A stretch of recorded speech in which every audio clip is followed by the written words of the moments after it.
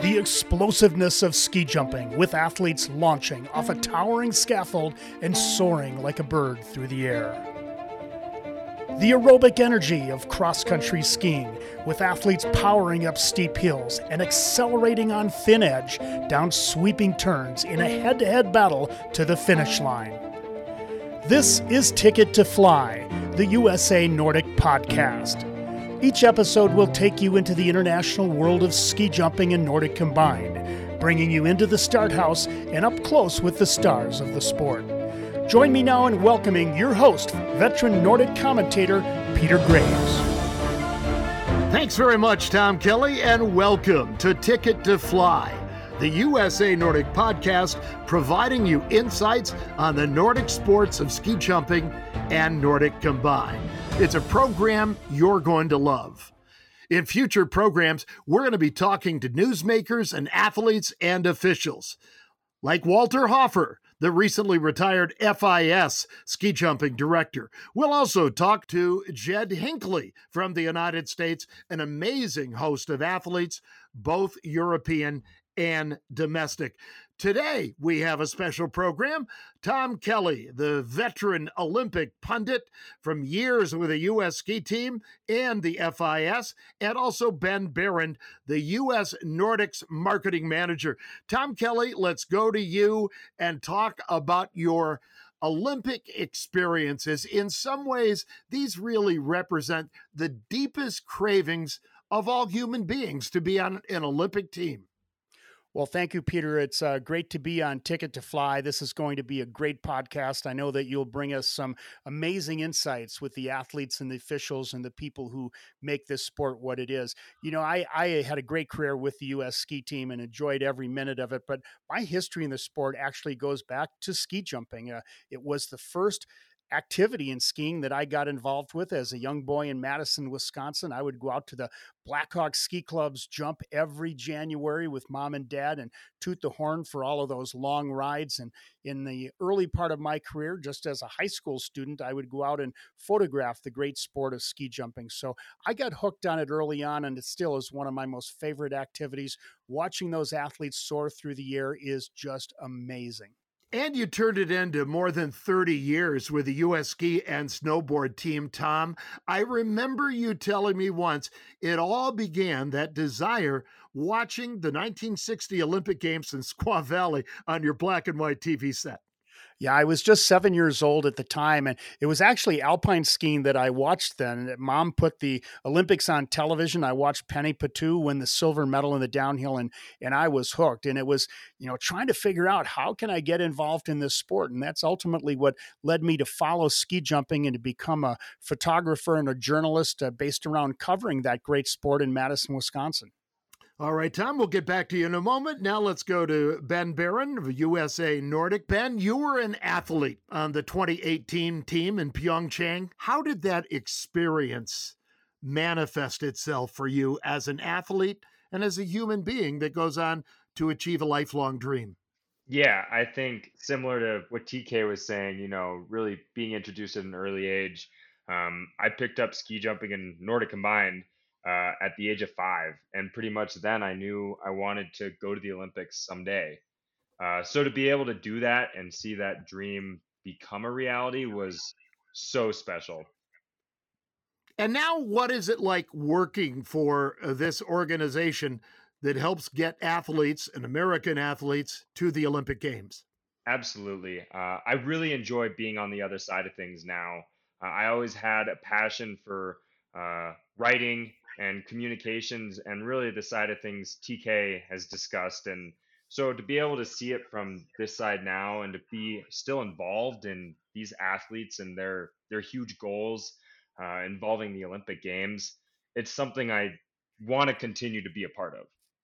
Yeah. And Ben, perhaps a two-part question. One is, how is the team looking for the coming season? And secondly, how has the pandemic that we've all suffered through, how does that play into your preparations for your athletes this season? Yeah, absolutely. So something really special about our team is just the young age of our athletes. I would say we probably have one of the younger teams on the World Cup circuit. And so this makes every year so exciting because these athletes are growing so much year by year. And there's a lot of potential on this team that's really waiting to bud. So I think the team is exciting when I look at the roster. And it's going to be really interesting to see which athletes show up come wintertime. And as far as COVID-19 and really how that's affected our team, we lost a couple weeks off the end of our season, but the timing was actually pretty spectacular for us, considering. And, our athletes are back on the ski jump, they're practicing. Training hasn't been affected a whole lot. So right now, things are looking good for us. And it'll be a question of how these competitions take place come wintertime. But as of right now, things are going as planned. Certainly one of the great experiences of my life being up in Vancouver at the 2010 games and watching manifest the Nordic combined performances by American athletes, Ben. It was pretty amazing. And your boss, Billy DeMong, captured a gold medal there. Yeah, that was one of the most incredible days of my life. And I was just watching it on a projector screen from Olympian Hall at Howelson Hill. And I think, that day motivated all of us. If you look at the whole team now, I would say a good majority of them were motivated to be where they're at now by Bill and Johnny and Todd. And those performances in 2010 really set the bar for what we can accomplish.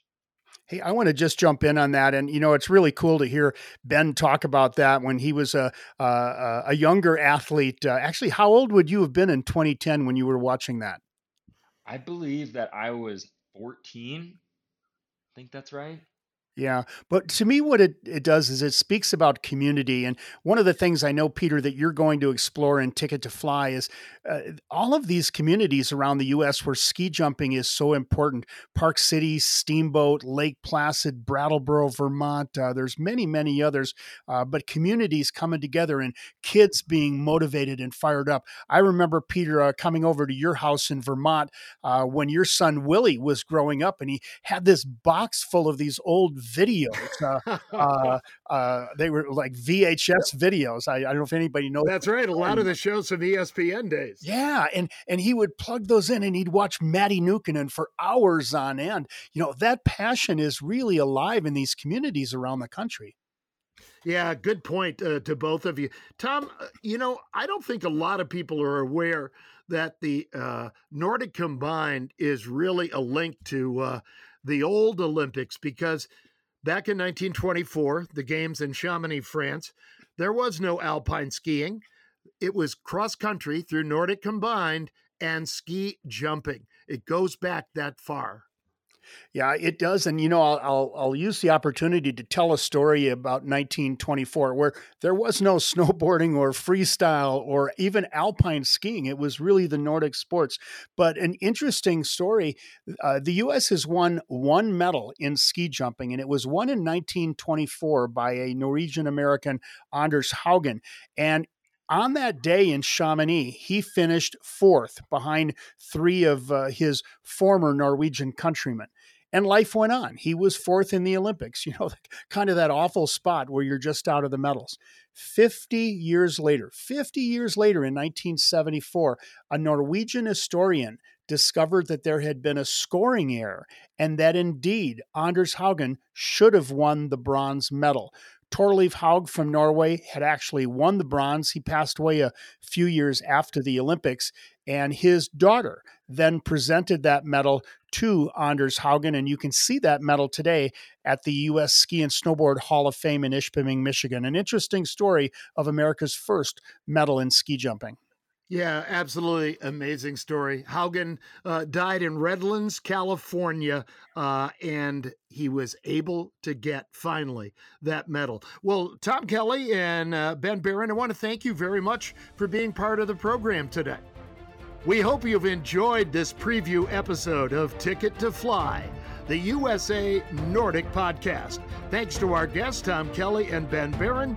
I'm your host, Peter Graves. Subscribe to Ticket to Fly on your favorite podcast platform. Thanks a lot, and so long.